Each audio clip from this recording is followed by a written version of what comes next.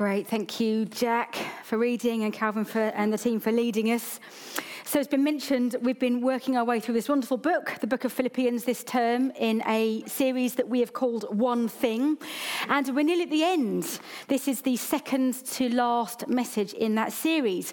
And we've been looking and learning about all sorts of different things as we've journeyed through this book together. And we've been reminded week after week that Paul, who's writing this letter from house arrest in Rome, is writing to a church that he just really loves. There's a whole lot of warmth and affection in this letter. It's a very warm letter. And in his letter, he encourages the Philippian Christians to have one thing in mind, which is why we called this series One Thing. He's got this one focus we've been talking about. One thing I do, he says, and that is about pressing on towards the goal to win the prize for which God has called me heavenward in Christ Jesus. And today, Jack has read, I think, probably what is the most familiar bit of Philippians. It may be familiar to some of you if you've been a Christian for a little while. And it's the kind of passage, do you know what I mean when I say it's the kind of passage that fridge magnets are made from? Do you know what I mean? When you pull out a lovely verse, you don't really think particularly deeply about it, but you stick it on your fridge because it sounds so lovely. So, rejoice in the Lord always. Incredible verse. Let's stick it on our fridge. How about this one? Do not be anxious about anything. It's more powerful with a waterfall behind it. And whatever is lovely, think about such things, that kind of thing. Now, it's really great to quote these verses, and I'm sure it's a helpful thing to put them on your fridge. But actually, at the heart is something so much more than just a lovely verse that needs a lovely picture. There's some profound and deep teaching in Philippians chapter 4 that in this current moment, I sense that as humans, as God's children, we are so hungry for, so desperate for. This passage is about joy. It's about the Lord being near. And above all, it's about peace, something that we all want and need. And so I call this message the peace of God and the God of peace. If you look in your Bibles at the passage, Paul says in verse 7, and the peace of God, he says, which transcends all understanding, will guard your hearts and your minds in Christ Jesus. And then in verse 9, he sums up the section by saying, and the God of peace will be with you. We can have the peace of God and we can know the God of peace. I'll be interested to know if anybody here made it to the cathedral in the last few weeks to see the Peace Doves installation. Did people make it to that? Just put your hand up if you saw that. Oh, loads of people. It was really, really beautiful. Here are a couple of pictures. I went with my family. I really must get better at taking selfies. But anyway, there we are. It was so beautiful.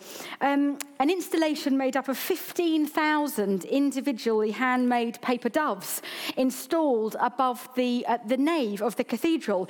And each dove contained a handwritten message on it of peace and hope and love, written by various local community groups or schools or members of the public. And when it was lit up, it was really quite an amazing sight. And at a time when peace in the world seems quite a long way away in so many nations, and when peace in our own lives can seem so hard to find, I actually found it quite poignant and moving to stand under these doves and to have just my own moment of praying for peace. As we look at this passage today, there are two aspects to the peace of God and the God of peace that Paul highlights that I want just to bring out this morning. The first one is about the first couple of verses, about living at peace with each other. And the second is about allowing God's peace to guard us. So in verses 2 and 3, Paul talks about living at peace with each other. And he addresses two women, Euodia and Syntyche, who he is encouraging to agree together under God. You don't have many baby Syntyches, really, do you, these days? I think it's a bit lacking. Or Euodias, for that matter. And there's some kind of disagreement that Paul wants them to resolve. And he says to them in verse 2, I plead with them. I plead with Euodia, I plead with Syntyche to be of the same mind in the Lord. Yes, and I ask you, my true companion, help these women, since they have contended at my side in the cause of the gospel, along with Clement and the rest of my co-workers, whose names are in the book of life. Now, unity is really important to Paul. Be of the same mind, he says. And actually, there are echoes here of all sorts of other places where Paul says similar things. And in fact, back in chapter 2, he says something similar. Make my joy complete by being like-minded, having the same love, being one in spirit and of one mind. Paul says here, earlier in Philippians, elsewhere in his letters, that actually shared agreement of God's plans and purposes is what unites us, having the same kingdom mind. And part of peaceful living is seeking unified agreement together. Now, let me just make a comment while we're looking at these verses on the significance of these two women and the way that Paul refers to them. We don't know who they are in any detail, but the fact that they are referred to by name and individually, personally, reinforces the idea that these women were influential members of the Philippian church and possibly its leaders, along with Clement, who is also mentioned. When he describes their ministry, he talks about them contending at his side in the cause of the gospel, alongside Paul in his ministry. And earlier in the letter, Paul describes Timothy in the same way. And he then goes on to call them co-workers. And earlier, back in chapter 2, Paul had referred to Epaphroditus in a similar way as his co-worker. So according to Paul, the ministries of the women, Euodia and Syntyche, were in some way comparable to the ministries of Timothy and Epaphroditus. And it just feels right just to pause and comment here that it is references like these, along with many other examples of women who were in significant ministry with Jesus and with Paul, that affirms to us our belief that women are able to serve in all spheres of Christian leadership. And there's a sense of sadness that in some church streams and denominations, gifted, godly and capable women haven't been able to use their leadership gifts. And we see the Bible releasing and empowering women. We don't actually talk or teach about this very much, but it's here in a passage, these two women, and I wanted to make a comment that our understanding of Scripture as leaders here in this church is that women can serve in church life and in wider ministry life at every level, and we are committed to breaking the glass ceiling for women in Christian leadership, which sadly is still really quite rare. Would God raise up more men, but also more women who will contend for the gospel as co-workers, as Paul describes Euodia and Syntyche. And it may be that it's helpful to hear that, but it may be for some that's a particularly important word of healing or releasing, perhaps. So we're thinking about the peace of God and the God of peace, and how Paul first of all urges us to live at peace with each other. Peace means, in part, peaceable living, having the same mind together. And he then talks about allowing God's peace to guard us. If you look at verses 4 to 7 here, you will see that. Now, we've mentioned this refurb project this morning and how great it is to be back in this space together. I feel like some of you are drifting off from listening to me to keep looking at it, which is totally fine. It's been a big project, and thank you again to all those of you who are involved. What an amazing team. And Andy referred to this in his prayer, that actually we know, don't we, that the church isn't the building. We are the church. That's really important to us. The church is the people. When we go home today, the church leaves the building. We are the church. But buildings can be such a helpful resource, and they can also be special places of encountering God. And as we were working our way through this project over the last 3 weeks, someone described it, sensing something prophetic about it, of this being more than just a physical refresh, but a picture somehow of what God is doing among us, a sense of new things, a fresh new season, which resonates, and praise God for that. And our real prayer is that this place, whilst just being a building, would be somewhere where people experience something of Philippians 4 together. A place, as we've done today, where you come together and you can encourage each other to rejoice in the Lord, to rejoice, to come with thanksgiving, to come in prayer about everything, to come presenting our requests to God, to come knowing the peace that passes all understanding, and ending with that wonderful promise that we might also know that the God of peace will be with you.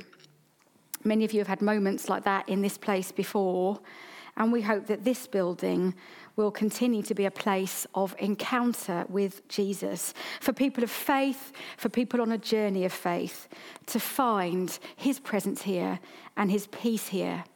And at the end, I'd love us to make some space to pray that for one another today. Paul talks about allowing God's peace to guard us, not just when we're gathered like this in a kind of gathered way on a Sunday, but in every situation, on our individual walks, at home, wherever we are, when we pray and petition in any time of anxiety or need. Now, the word guard that Paul uses here when he says the peace of God will guard your hearts and your minds is actually a military term. And it could be translated, the peace of God will keep guard over your hearts and minds. Paul uses the same word back in 2 Corinthians 11 when he talks about a city being guarded or defended or patrolled, if you like, when he was arrested. This idea of strength and keeping guard over. Now, Paul had been through the absolute ringer. In that same passage in 2 Corinthians 11, you can read about some of the things that he went through: floggings, shipwreck, starvation, beatings, regularly imprisoned. And here he is, having had that journey from imprisonment in Rome, from under house arrest, talking about knowing the peace of God. What was his secret to go through all that and still be at peace in his heart?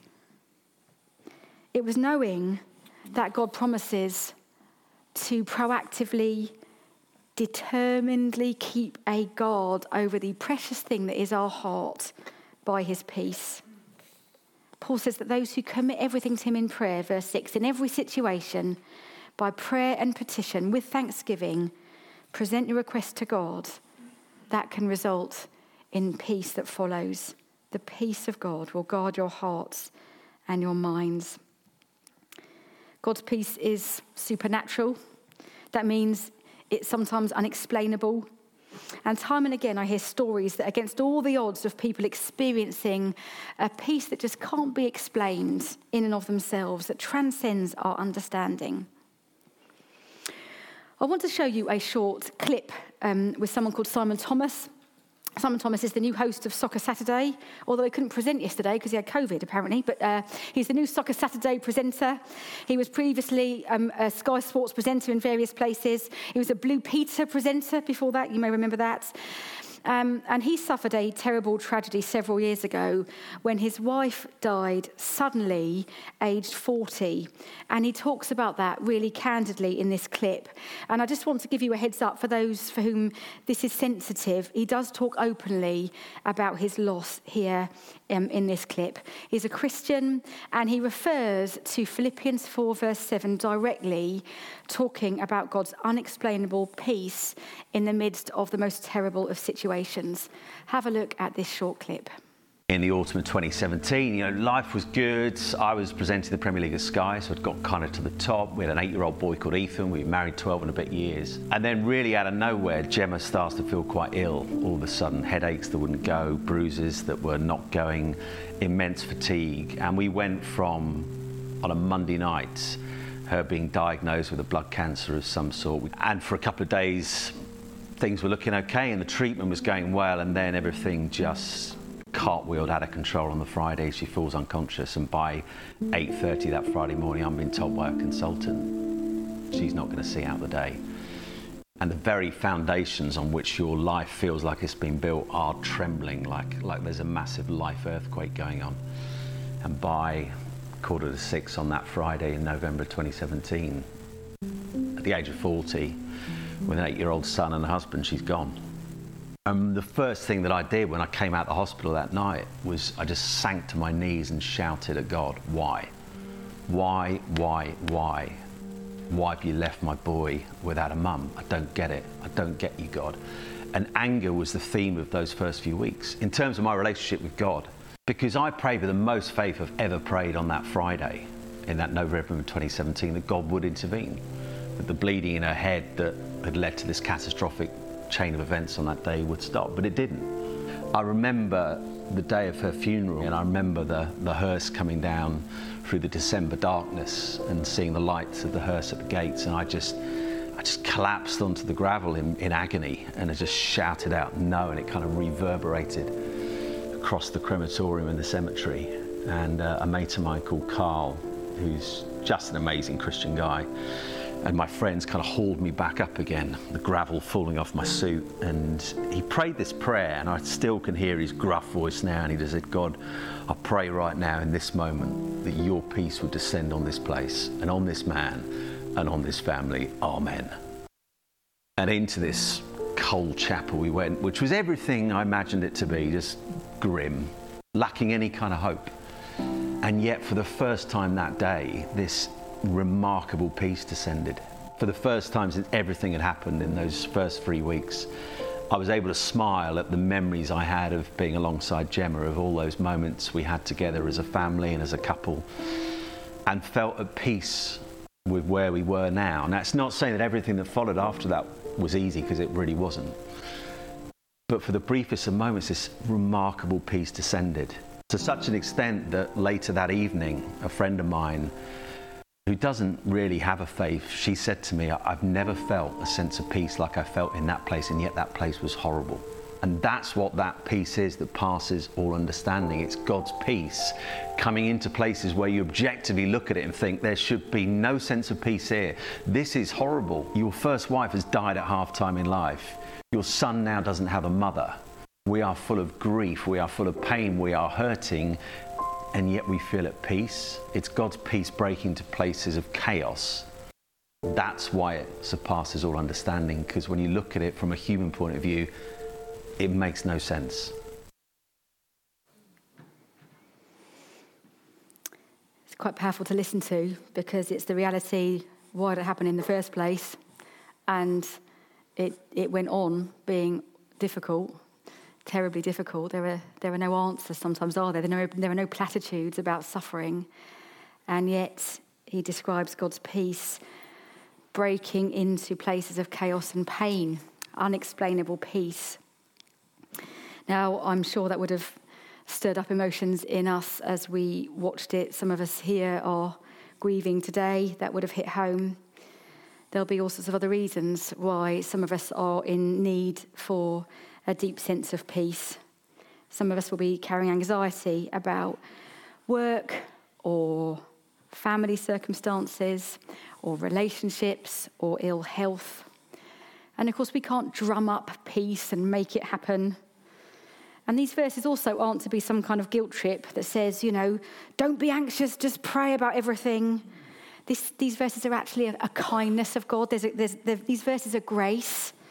Laying down our burdens, accepting that we pray in all things because we can't change anything ourselves, praying with thankfulness because we trust underneath that God is always good and he's kind and that he hears us. And the kind of peace that God offers isn't a passive peace, but an active peace that guards proactively, that fights on our behalf, guarding our hearts. And as Paul says in verse 9, he's talked about the peace of God, and then we will know the presence of the God of peace.